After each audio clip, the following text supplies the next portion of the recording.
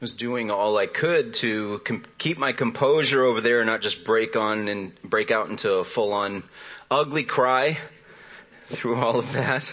I apologized to the young family in front of me. I was singing way off key because I was like, just like trying not to lose it. It's amazing. Sarah, welcome to my world. You get to present a message that's written for you. She left. She done? Oh, she didn't. Oh, you just moved. Tricky. But it's amazing to give a praise report on the material that's already written for you because the Lord moved and did some things. And so every time I come to the scriptures, I feel like that's my opportunity. I just get to present what's there and not have to embellish it or to make it jazzier than it is or any of that sort of thing, because God has done the work. He's done the move. And what we're hearing this morning, we're giving more space for the conversation as we start this year off, because we want to set the tone right for 2023.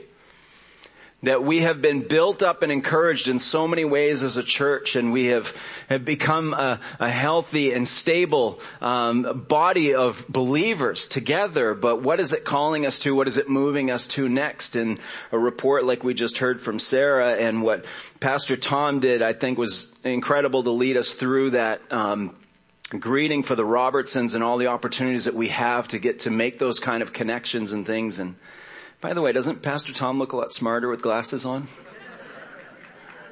I just like to embarrass him because he just loves all the attention. How did poor eyesight become a symbol of intelligence anyway?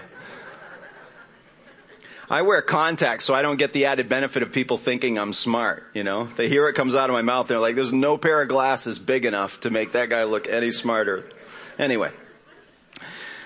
Anyway, thank you, Pastor Tom, for doing that. But again, the conversation this morning is all about expanding our vision and seeing the opportunities that are at our feet and at our doorstep. And the beauty about being able to come and speak to you this morning about these things, we were praying about this in my office this morning and just saying, man, we get to talk about spurring on a church that's already moved by compassion, a church that's already motivated to represent Jesus in the context in which they live.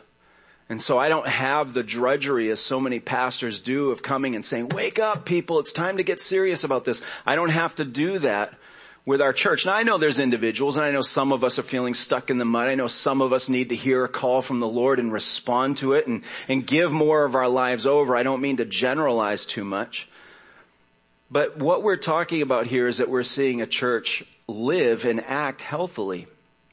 This is what happens when a church has centered itself on the gospel. And this is why we want to continue to keep the gospel of Jesus Christ first and foremost in everything we do. And with Sarah talking about the activity that we did and the dollars that were raised and the gifts that were sent out, at the heart of all of that, as she said over and over and over again, is to present Christ.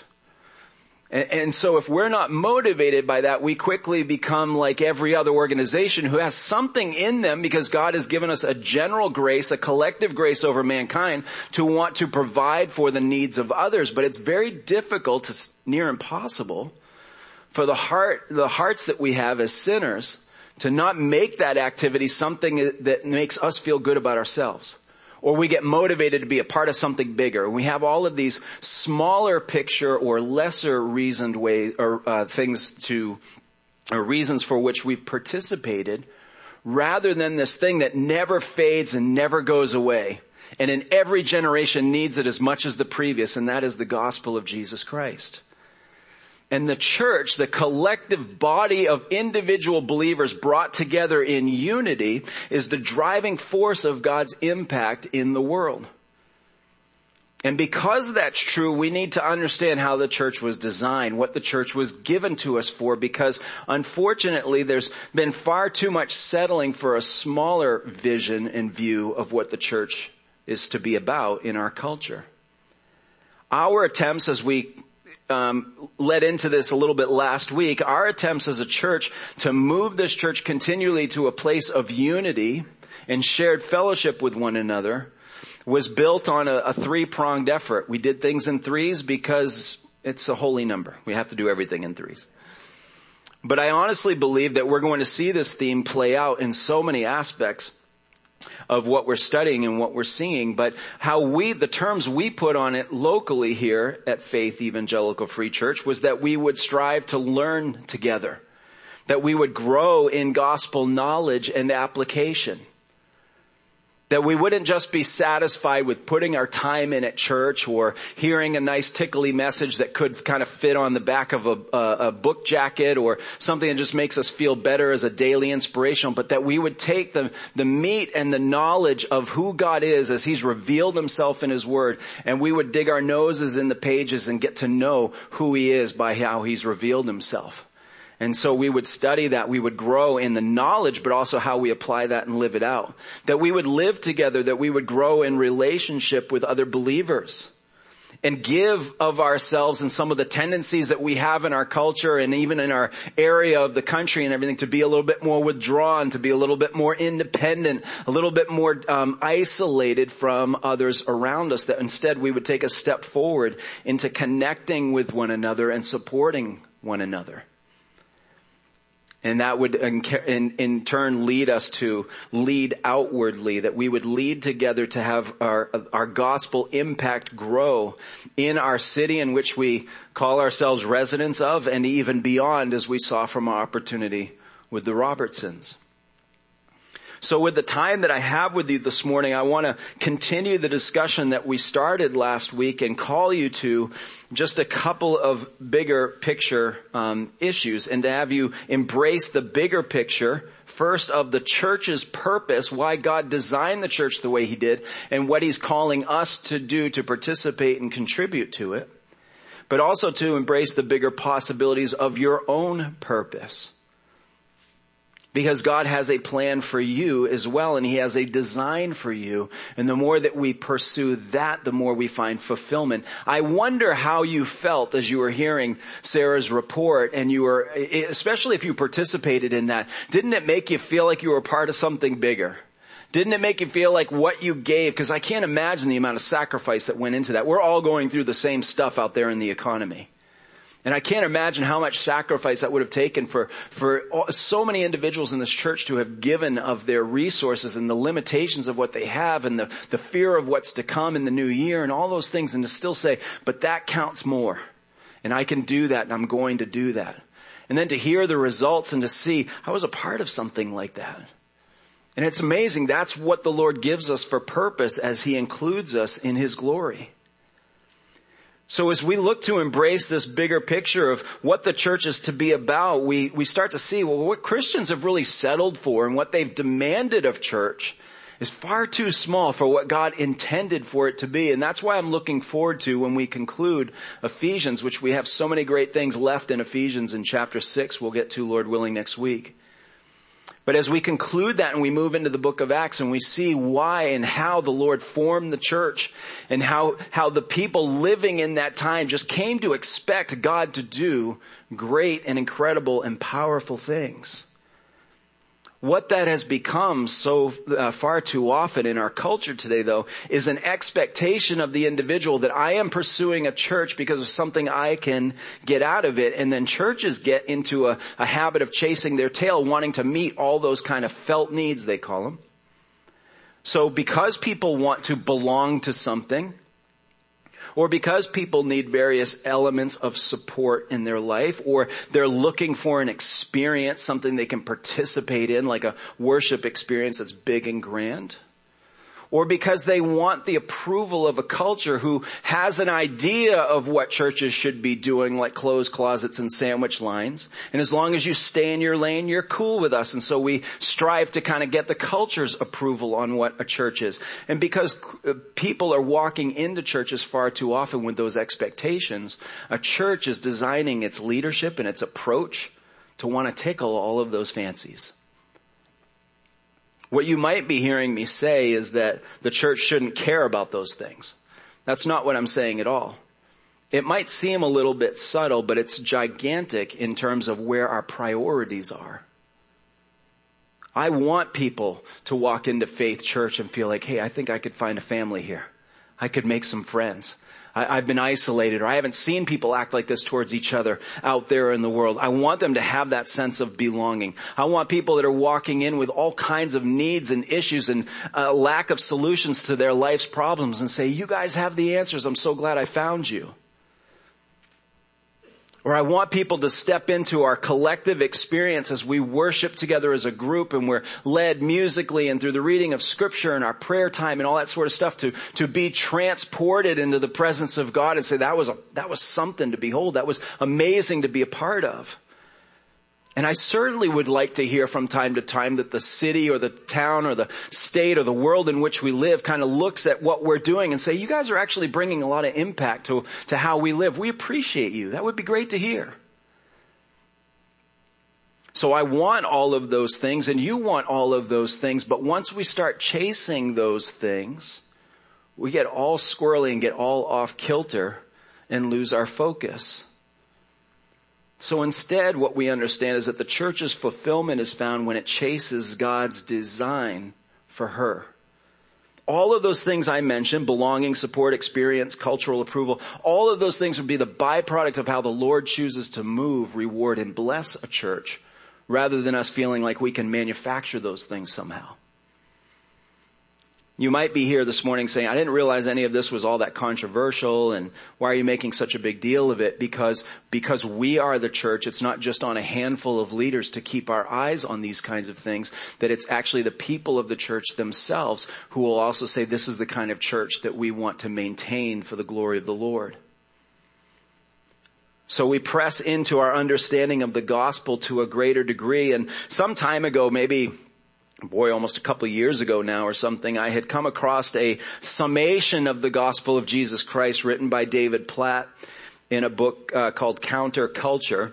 And it's a paragraph, but I think it's a great summation and a good idea for what we're talking about when we say the gospel. Some of you might have an experience of the gospel being something that the preacher tagged on at the end of the service and said, if you want to come up front and receive Jesus as Savior. And so there was a presentation or a pitch or something like that. That was kind of my experience. So I started to define the gospel as the little thing you can say in a few minutes at the end of a message.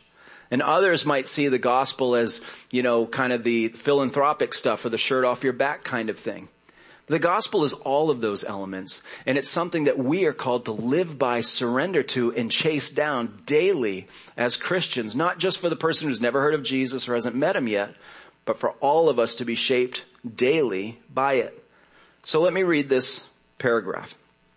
The gospel is the good news that the only true God, the just and gracious creator of the universe, has looked upon hopelessly sinful men and women and has sent his Son, God in the flesh, to bear his wrath against sin through his substitutionary death on the cross, and to show his power over sin and death through his resurrection from the grave, so that everyone who turns from their sin and themselves and trusts in Jesus alone as Savior and Lord will be reconciled to God forever. Now, again, we could break this down, we could slow this down, but suffice it to say for today that presentation or that package, that paragraph, is the driving application of what we live by here as a church. Because it's our understanding that you and I were made to live for something much bigger than our own designs and desires. We have been radically transformed by this gospel message.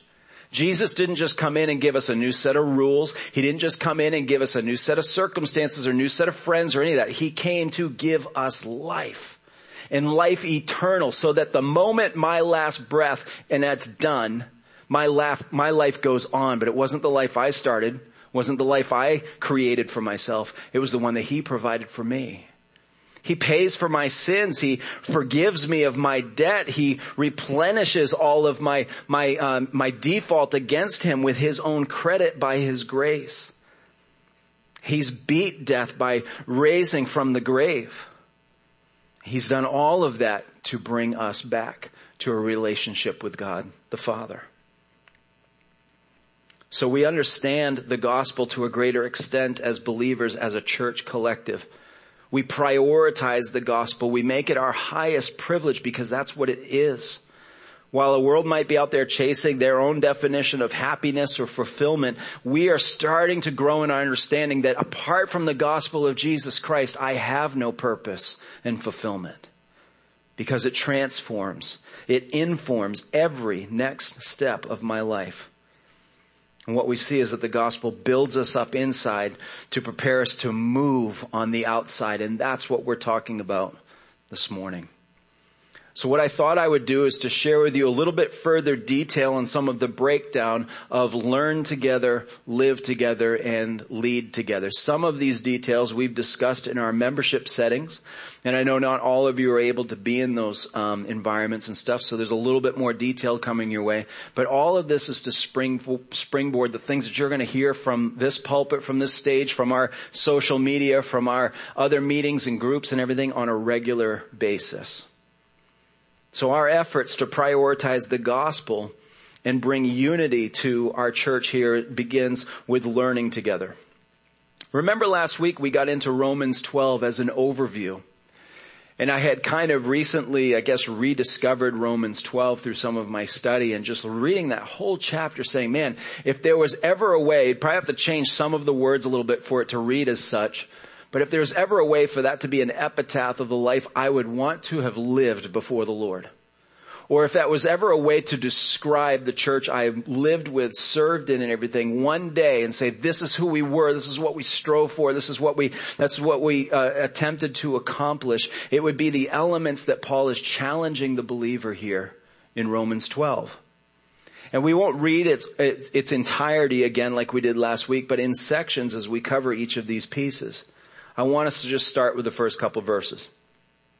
Paul writes, I appeal to you therefore, brothers, by the mercies of God, to present your bodies as a living sacrifice, holy and acceptable to God, which is your spiritual worship. You hear a lot of that today about, well, I'm spiritual.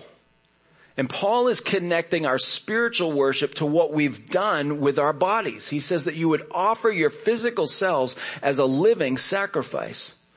We know that our hesitations, our temptations, all the draws that keep us away from God and create distance there comes from the body that we live in. And so Paul is saying that we would present our bodies as a living sacrifice, which God finds acceptable, useful, set apart for him, and that would be our spiritual worship. So he says, don't be conformed to this world, but be transformed by the renewal of your mind. That by testing you may discern what is the will of God, what is good and acceptable and perfect. So Paul is saying your bodies given as a sacrifice, that would be our energies, our wishes, our thoughts, all that sort of stuff, our time, our inconveniences, all of those things we give to the Lord physically, and we get there by the renewal of our mind, because as our mind, as our thinking is transformed, we engage with these opportunities differently. So that's what we strive to do together as a body of Christians, is that we want to learn together. Why? So that our minds will be renewed. It will be transformed. So we strive for that in the pulpit, where we want to study God's word for all that we can get out of it rather than what we put into it, and give you a message that just makes us feel good or comes up with some of my own crazy ideas and ask the Bible to back them up. What we want to do is pull all the truth that we can extract from the scriptures and make it applicable for today. And so all of our pulpit teachers carry that same rigor and focus. And they're continually studying to try to improve their ability to do that. Because why? Because we want our minds transformed. We want our minds renewed. But it isn't just the pulpit. It's in our small groups. It's in our classrooms. We've got little kids right now learning the elements of the gospel of Jesus Christ and how the Lord was seen in every book of the Bible, and how we're anticipating that renewal and that reconciliation to God. They're getting all of these things. If you want to find out what the gospel's about, start asking your kids. They'll be able to tell you. And it's carrying up into all the age groups. We have that in our teen ministries. We have under Pastor Gary's leadership that's happening faithfully and regularly. We've even as they get out of the home, and we have various adult groups and things. Again, it's a focus on what is God's word really saying, and how do we get to the bottom of it. Our attempts last year to share a creed, an ancient creed, one that was anchored in clear doctrine so that we would know to be able to answer what we believe. And so I had various elders and teachers assist me in that process, and we went for a few months on breaking down the Apostles' Creed. So again, we would know, so our minds would be transformed. Well, we're not done. We're always looking for new opportunities and new on-ramps to be able to present to you, because we believe that's our responsibility, to make it as clear and easy as possible for you to say, okay, I want to take advantage of that opportunity for my mind to be renewed and transformed. So Pastor Tom's going to come and take a few minutes to spell out to you what we talked about earlier with the disciple growth track, and you can make your way up. And then we'll talk about how to specifically engage in that in just a moment.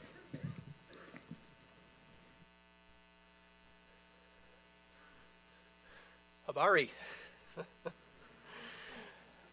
Now, what Pastor Brent was talking about with what we call the disciple growth track, I'm going to call it DGT from now on, just for the sake of not having to say that big title each time.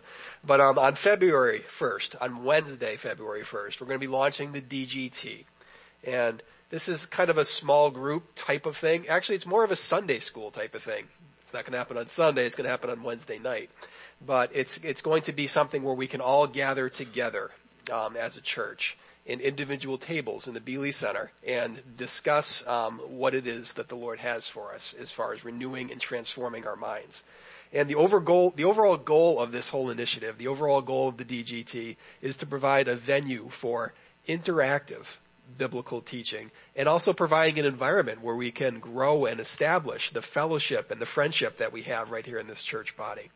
So we have interactive biblical teaching and fellowship, those two components of the DGT, and I'll expand on those. Talking about the teaching first. Again, it's going to be a series of weekly gatherings starting Wednesday night in February. And the content of our studies, it's going to be designed to give us a clear discipleship pathway as followers of Jesus to walk through. And there's going to be three formative areas that the DGT is going to focus on.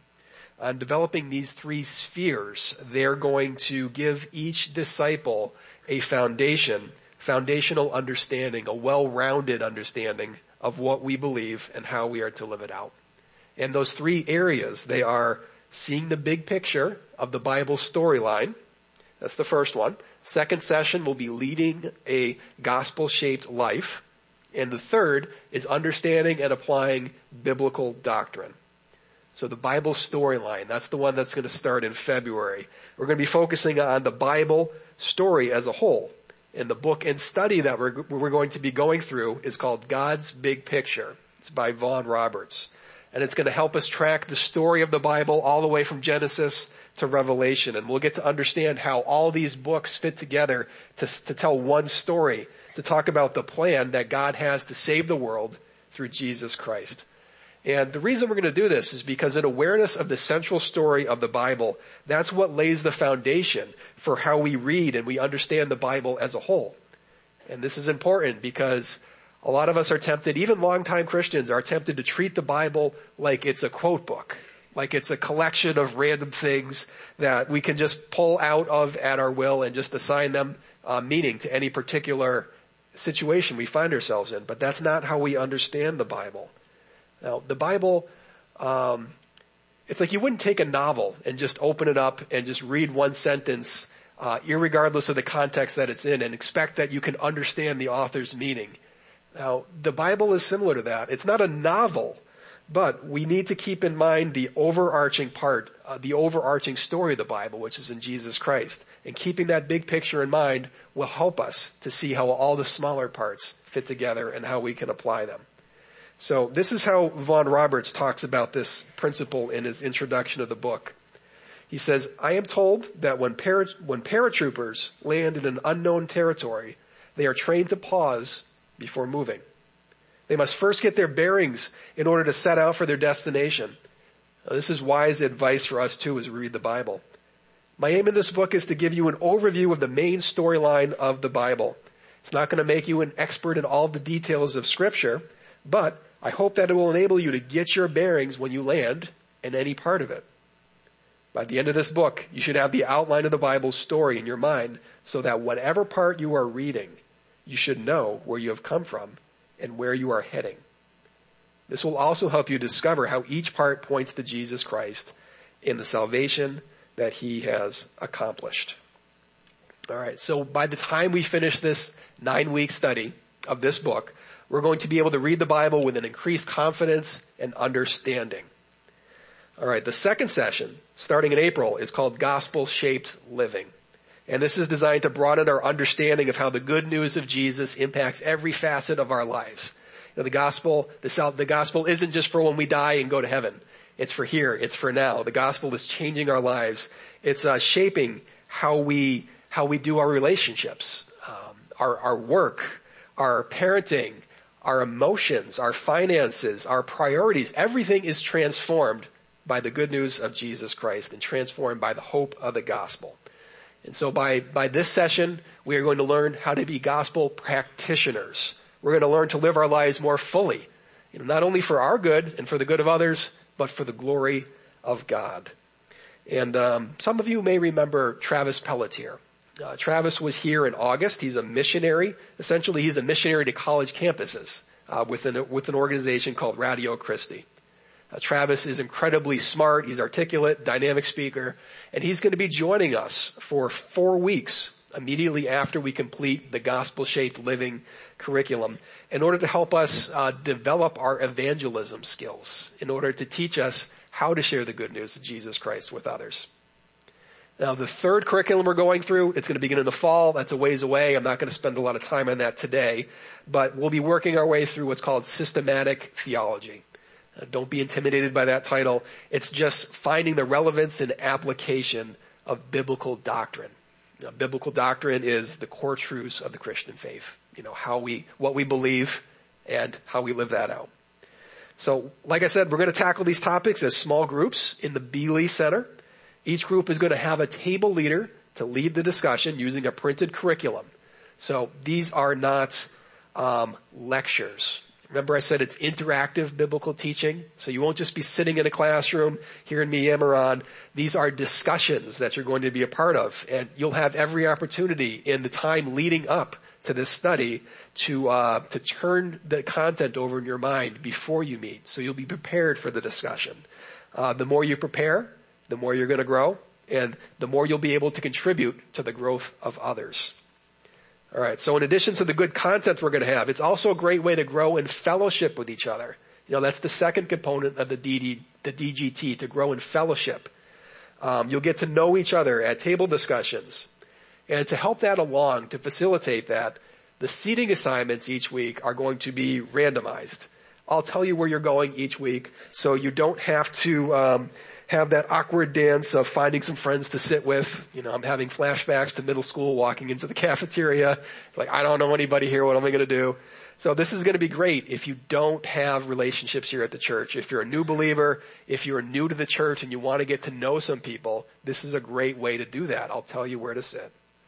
And this is also great if you've been here at the church for a while, if you have established relationships. I don't think anybody sets out to be cliquey or to exclude anybody, but it's human nature to gravitate towards those people that you already know. So I'm going to mix things up each week and make sure that you have opportunity to get to know some new people through your discussions. Now, I've invited Connect Group leaders to be our table leaders. And speaking to Connect Group leaders for a moment, I just want to say that your participation in that, it fulfills 2 Timothy 2:2, where Paul, when he's speaking to his disciple Timothy, he says, "You have heard me teach things that have been confirmed by many reliable witnesses. Now, Timothy, teach these truths to other trustworthy people who will be able to pass them on to others." So this between Paul and Timothy and the church, it's a picture of discipleship that reproduces itself. Paul teaches Timothy, Timothy teaches other trustworthy people, and these trustworthy people pass it on to others, and on and on and on. That's how the church reproduces itself. Disciples making disciples. And Connect Group leaders, you got a part to play in the next phase of discipleship here at Faith. And there's no telling what the Lord is going to do through your commitment and your efforts. And now speaking to everybody, not just Connect Group leaders, we all have a part to play in the work of discipling the church. It's not just the work of pastors, not just the work of group leaders. Now, when I say you've got a part in it, I don't want you to be intimidated by that. You may not end up leading a small group. You may not end up as a pastor. You may not be called to a leadership position. That is okay. But maybe God wants to use something that you're going to say at a table discussion to impact the life of somebody else. That's discipleship too. That's something that we all can do. We all have a part in this. So the DGT, it's a great program for a new believer looking to learn the basics of the faith, the core truths of what we believe, but this is going to benefit everybody. Now, when you're considering whether or not the disciple growth track is for you, maybe you would say something like, well, I know the Bible storyline already. I've read it cover to cover multiple times. I'm not really going to get anything out of that. Well, I'd like to challenge that kind of thinking. That's consumerism. It's asking the question, what am I going to get out of this? And that is not the biblical model for discipleship at all. Instead, mutual participation, interactive teaching, learning together, bringing others alongside of you. That's the model for biblical discipleship. So please hear this carefully. If you find yourself saying or even thinking, I'm not getting anything out of this, really in any aspect of church life, it's probably a sign that you've started asking yourself the question, what can the people of the church do for me? Instead of asking the better question, what can I do for the people of the church? So maybe the Bible storyline is old news for you. Maybe you're not going to learn anything new. So why bother? Well, because a large part of our spiritual growth, the next step for you maybe is to learn to pass on those truths. Learn to pass on what you've learned about following Jesus to others. God's design for discipleship is not just for you to accumulate knowledge and truths for yourself, but the important step is to learn to pass those things on to others. Now, if more of us make that shift in mindsets, if more and more people are taking this kind of opportunity to intentionally disciple others, our church will continue to grow and continue to flourish. And if we don't, all the knowledge dies with us when we go, and the church will only last one generation. Now, another reason to participate is because a large part of our Christian life is simply being reminded of things that we already know. Fundamentals are important. Soldiers, athletes, they never outgrow the basics. They are always practicing these things. And lastly, God is going to surprise you. Just like every pass you make through the Bible, you're going to learn something new. God reveals truths to you that for whatever reason you weren't able to receive before. And he especially does this in community, in discussion with other believers. So at Faith, we believe it's a pastor's responsibility to equip the saints for the work of ministry. Whatever God has in store for you.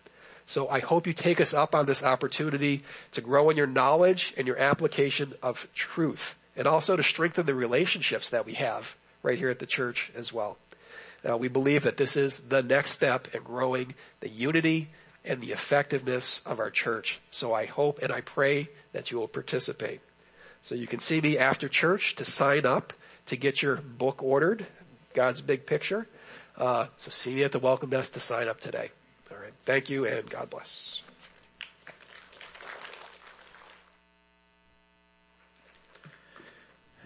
He got an applause. Jealous. No, still that's going to him. I know what you're up to. All right, because Pastor Tom's presentation about learning together also covers aspects of living together, let me quickly move through that piece, especially as we cover a little bit more real estate in Romans 12. Picking back up in verse 4, for as in one body we have many members, and the members do not all have the same function, so we, though many, are one body in Christ, and individually members one of another, having gifts that differ according to the grace given to us, let us use them. Unity or community or fellowship, as it's traditionally referred to as a church, is not as easy to achieve as some might think. It's not just how many potlucks you hold or whether or not people chat for a little while. Church. Ben doesn't like me talking about fellowship and unity, right? True introvert. And so the idea here is that we don't just pat ourselves on the back because people are talky. But what we're looking for when it comes to unity and fellowship is that the needs are being met individually, not waiting for some program to scratch the itch or not waiting for a pastor to say, well, something that you didn't know existed or something. And the reality is that we continue to hear that the people are looking after the people in our church. And that's an indicator of health. That's an indicator of the gospel on the move. We've seen a growing practice in our membership commitment, both from our elders who are attempting to shepherd well various membership groups, and our members reaching out and relying on the ministry of our elders to a greater capacity, which only continues to grow and improve. We've seen strong fellowship and learning in our ministries that are reaching our men individually, our women individually. And though the church, you may not know it as you look around the room right now, but the church has shrunk over the years. And with a smaller overall number of the church, our participation in those kinds of events and ministries is greater than it's ever been. And I take that as a sign of health in our fellowship, in our community. More and more people are wanting to be together and to encourage one another. And so that's what we're looking for when we're talking about living together as a church in community, and we will continue to pray towards and encourage more opportunities for that. Let me spend the remainder of our time, which is just shrinking away, on the last aspect of lead together. I believe this is the important next step for our church, because as a church gets some of those other things that we've talked about, more knowledge, more comfort with one another, if it's not exercised to go out and do something useful and productive with it, it becomes a little bit bloated, inflated, or into its own self and pats itself on its back for success. And not only that, but it's not what we were designed to do. We were designed to give. We were called to give and move out. So why the word lead? Why not just evangelize, as it's often referred to, or outreach, or any of those kinds of things? In particular, in our culture today, I believe the church is on its heels. The church is reacting to everything culture and, unfortunately, what other churches throw at it. And so as we see a lot of strife and bickering and opinion and all these other kinds of things, the church is finding, like, what do we do next? How do we respond to this? And you'll notice that through a lot of the bigger controversies that culture was going on, we didn't chase those from the pulpit much here at Faith.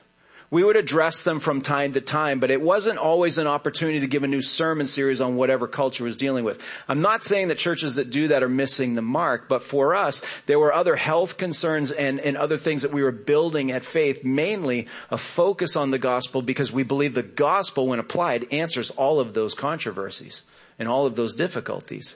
So to keep our eye on the ball, we said, Lord, what do you have from your word for us? Rather than being led around by the nose with whatever culture was throwing at us, because it's always going to be something new.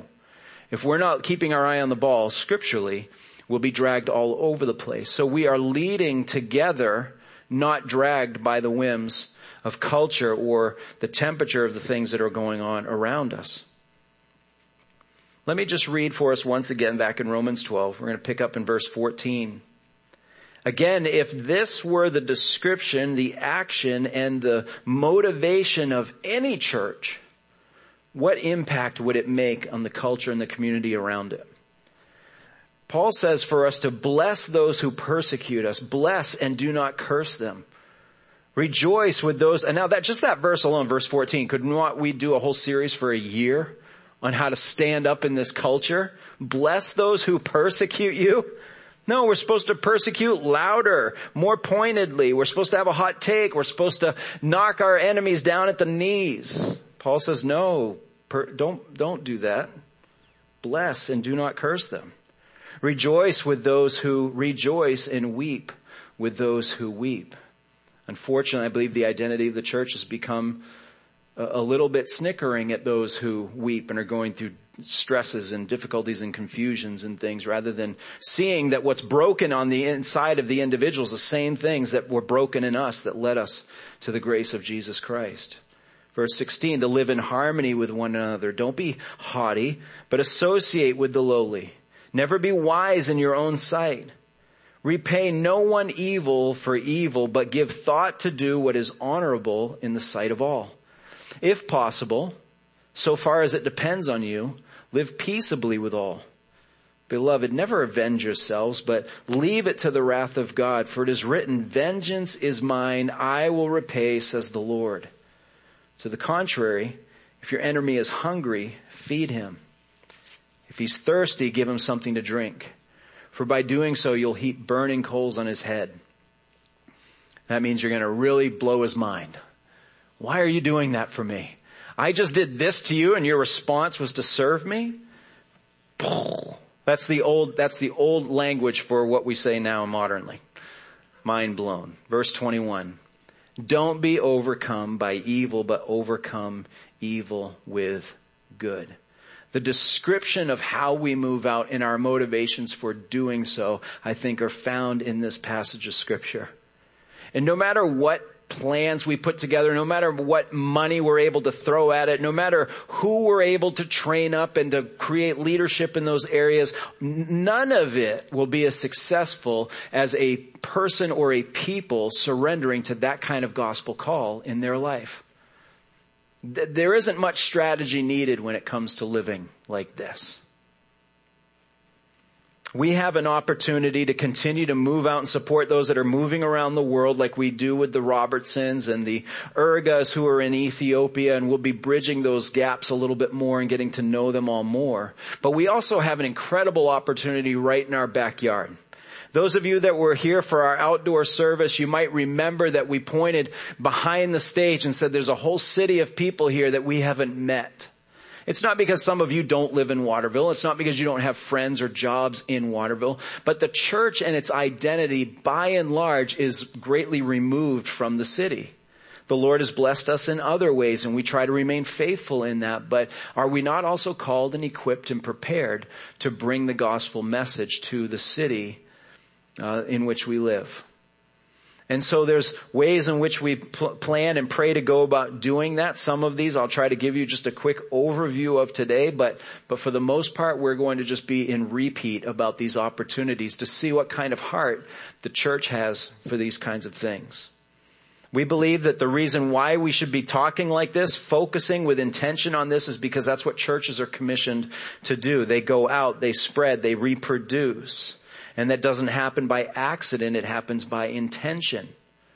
And I believe that faith is uniquely positioned to reach our city through the various contacts we have, through the positive reputation that we've gained from trying to be faithful and approachable through all the years, and the various personnel that we have in our midst. It's amazing. Even in our prayer time this morning, we were starting to talk about some of these organizations and opportunities, and all of this contact was just coming out of that communication. Oh, I know that person, and I know what they're trying to do, and I bet we could get in over here, and it's just amazing what we have. So it feels as though that if we don't do something with all that we've been blessed with, we're squandering this. We're not trying to do this to carve out new territory or to say that faith is successful or any of those things, but to not do it seems like something that would be dishonoring to the Lord. And we need to be ready to move out. I don't know if you've noticed, but this room keeps getting a little fuller and fuller each week. Do we just get bigger for ourselves and say, oh, isn't that great? We go back to 2 services. Or do we do this on purpose and say we're moving out, we're spreading this out, we're not just containing it all for ourselves? I don't know what it all looks like or what it means, but it seems like that's the kind of healthy and godly pressure we need to be feeling with all this. It's a church's duty, and it's our privilege to raise up a generation of called leaders to train and equip them, as Pastor Tom had just said to us, and that's what we're striving to do. Who are we going after? What are we targeting? What does this all look like? There's so many different ways. Let me sum it up by saying this. There are groups and organizations out there that exist already. I'm going to ask for them to be on the list behind me of that people that we either know the leaders, or the leaders are sitting in this room right now, or they're organizations that we used to have contact with, or maybe we've still got a foot in the door. There are organizations that exist that would welcome the presence of God's light to sit around those tables and help them strategize, or that the movement of God's people would come in and say, I can be the hands and feet of Jesus in this organization. We've had tremendous success partnering with these different groups, and them not saying to us, oh, don't bring your Jesus stuff to us. I don't think that really ever comes up in conversation as we've given our time and our attention to any of those things. And we don't go out of our way to be obnoxious. But we do these things, or we volunteer these things, because we want to shine the light of Christ, just as we heard from the angel tree opportunity. So there's too many to list. Too many to read through right now and to explain our contacts and all these things. But these are the kinds of things that you'll be hearing from us over and over and over again as opportunities come up. These are the organizations that we don't have to go and invent. These are the groups that already exist, that they're just looking for help. And we can be that kind of right help for them. But then there's also an aspect in which the church can lead uniquely, because some of these things don't exist, or the gospel prepares us to do something different. And that's what we've called over the years our One Hope initiative, which combats this, the aspect of addiction and the grip that it has on the lives of people in our city. And that's where, in a large way, the partnership with Celebrate Recovery came, as we were talking about these things, and the Lord was leaning on Jeremy to start something that was targeting this addiction crisis, and it became part of one of the pillars of our One Hope initiative, that we would go after this stronghold that Satan has in the lives of people in this area of addiction. And that we would also move into the space there. People are having a hard time finding work or keeping work or knowing how to get those jobs, or employers finding the right people to work with them. And so we partnered with an organization that brought job fairs to our church, and we started making the contacts for people and trying to improve the lives of our city, and also improve the lives of those who need sustainable work. And then we started looking at what can we do for families who are in crisis, where maybe somebody is single parenting, or maybe they're in trouble with some of these other issues like either drugs or employment or something, and can't care for the needs of our children. What's our strategy for helping and bringing assistance with that? And so our partnership with Safe Families started to develop and get off the ground. And we've had some success in each of these areas. Celebrate Recovery, because it's in-house, I believe, has been our greatest area of growth and flourishing. But those other two areas were starting, and then all of a sudden we had this, global interruption, and these other breakdowns and things like that just didn't help us. What if we got back to that? What if we put our focus in reaching these needs? So how do we do this? Well, it starts with what we're doing now, which is a challenge to the church. You're going to hear, as I've said, regular messaging from our pulpit. We're going to study the book of Acts together, not so that we can recreate the magic of what God did then. I hear sometimes churches striving to do that. It's a unique period of time and a start and a birth to the church, but still to go back to that sense of anticipation. What could God do? When He shows up and His glory is on display, how does it transform a people? How does it transform a city? How does it birth a church? These are the things I believe that the Lord's calling us back to and be reminded of, to live in a sense of expectation. So much of the expectation has been beaten out of us over the last several years. We've started to think, well, let's just hang on and endure. Where's the joy in that?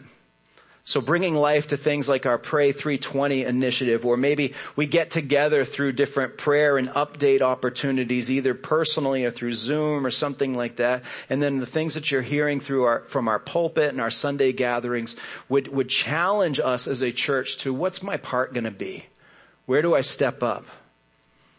And then we're going to move, which we can do immediately, but it's going to play out in various elements and phases. We're going to move to engage our city. To do the small things and the big things. Here's a small idea for you. When's the last time, if you don't live in Waterville, when's the last time you just randomly drove through it to see like the changes to Main Street or what new businesses have started or unfortunately which ones have failed. Just a general knowledge. What's going on in the greatest population center we have in our area?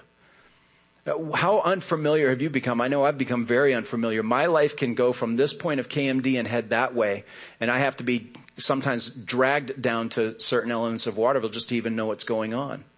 What if we started changing our mindset to say, I'm going to randomly, I do this sometimes, like on Thursday nights, I drop the kids off to a youth group or something. I'll go and just take a drive through Waterville and pray through the streets. Just make mindless kind of left turns, right turns and everything. Lord, do something here that we can't even imagine or think.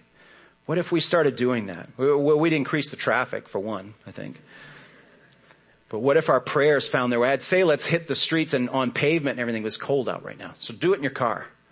Be good to the gas companies. Pray for the Lord to do a miracle in your gas tank. Lord, as I give you this time, fill my gauge up. So, or recreational. Do you think in terms of Waterville when you want to go out to eat or what you want to do for fun or what you want to go see for sports or anything along those lines? It's not because Waterville's better than any other town in which you live in or that we have a reach in. But again, we're focusing on a geographic region because the Lord's put us in a city. How can our small groups maybe partner together and come up with various projects and that sort of thing? There's so many ideas and needs and things that we've been talking about, but how do we engage the city starting now? Eventually, maybe paving the way for us to plant a physical ministry further in town so that we have the needs that are existing and things that are on foot and all those kinds of things we're more aware of. I can share with you, and I will at some point, can share with you a story of how we were just drawn, our attention was drawn to something happening downtown. We had no idea what was going on. And the Lord started moving in the ideas and the minds and the hearts of some of our people to do something about it. But if nobody had told me, I wouldn't have known. I wouldn't have known what was going on. We'll share that story soon. Ooh, the intrigue. We have an opportunity to train those that are called, to prepare them, to support the work of what we're doing in both churches so we don't take our eyes off the ball and only go in one direction. There's thoughts going into all of these things. But again, the phase of this is, are we going to do this together? We're looking for signs of participation and health and the ways in which our church is participating, because we're aiming for that participation, not permission. We know your faith. We know that your trust in the leadership. If we said we really want to do this idea, you guys okay with that? You'd say, we trust you. We know you'll be all right with the money and you'll be okay with this and everything. So yeah, go ahead and have it. That's not the way we want to go about this. Is can we do this together? Can we move forward? So to embrace this bigger picture of what the church is designed to be also involves an embracing of the bigger possibilities of our purpose. And so this is a calling for us to live by our design, to use the gifts and the positioning that he's put us in, the resources not only he's given us externally, but his own Spirit living within us, to move us out to be faithful in this regard. And to prioritize a calling in your life. That moment in which we were getting that update on Angel Tree and you just kind of sense, I'm a part of something bigger and more important than what I was stressing about this week or what I was freaking out about or any of those kinds of things. That's the kind of experience that the Lord wants to bring you on a regular basis. As we give ourselves over to the priority of the calling that each of us have, we find our greatest purpose, is found in the surrender that we have to his will. So let's prioritize the gospel together in our lives in 2023. Let's apply it in even greater ways than we've been led to do so far. Be willing to be moved out of our comfort zones. And let's bring the gospel to our city together this coming year. That we would go, that we would roll our sleeves up, that we would get involved in the opportunities that are presented. Yes, they're going to be inconvenient. I'm thinking about that now. Right now, so many parts of my life are just fit in these little categories, and I love all of that definition, and I don't want anything to be upset, and I'm going, Lord, this is going to change the comfort of my existence. And he's going, yes. Go back and read Acts and tell me, okay, am I throwing you in jail yet? Am I having you beaten and flogged? Get off the couch on a Tuesday night and do something. Okay, I will. It's our calling to roll our sleeves up and to get our hands dirty.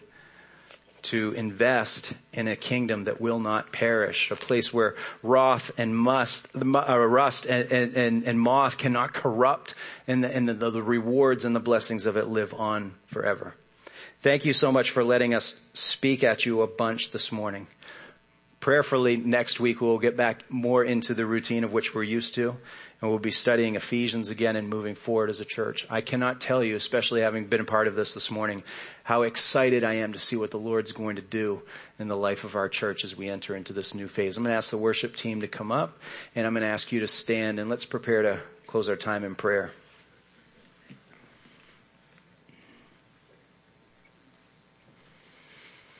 Lord God, it really is a privilege. It's a scary privilege, I think, if I'm being honest, Lord, to be drawn into further territory, to be given a higher mandate, Lord, from you. Can't believe you'd use us. And Lord, I just know that there are so many of us, because of the beat down we've received over our lives over the last several years, or maybe even before this whole pandemic thing and everything else, that we doubt often that you would use us, that you have more in store for us. And Lord, I just know that there's kind of a plague over our culture and society about this not expecting you to do the things that you can do. So help us, Lord, to put our focus on your glory, to have your name and your greatness and your power revealed just through our simple offering of, like we heard earlier, our loaves and fishes.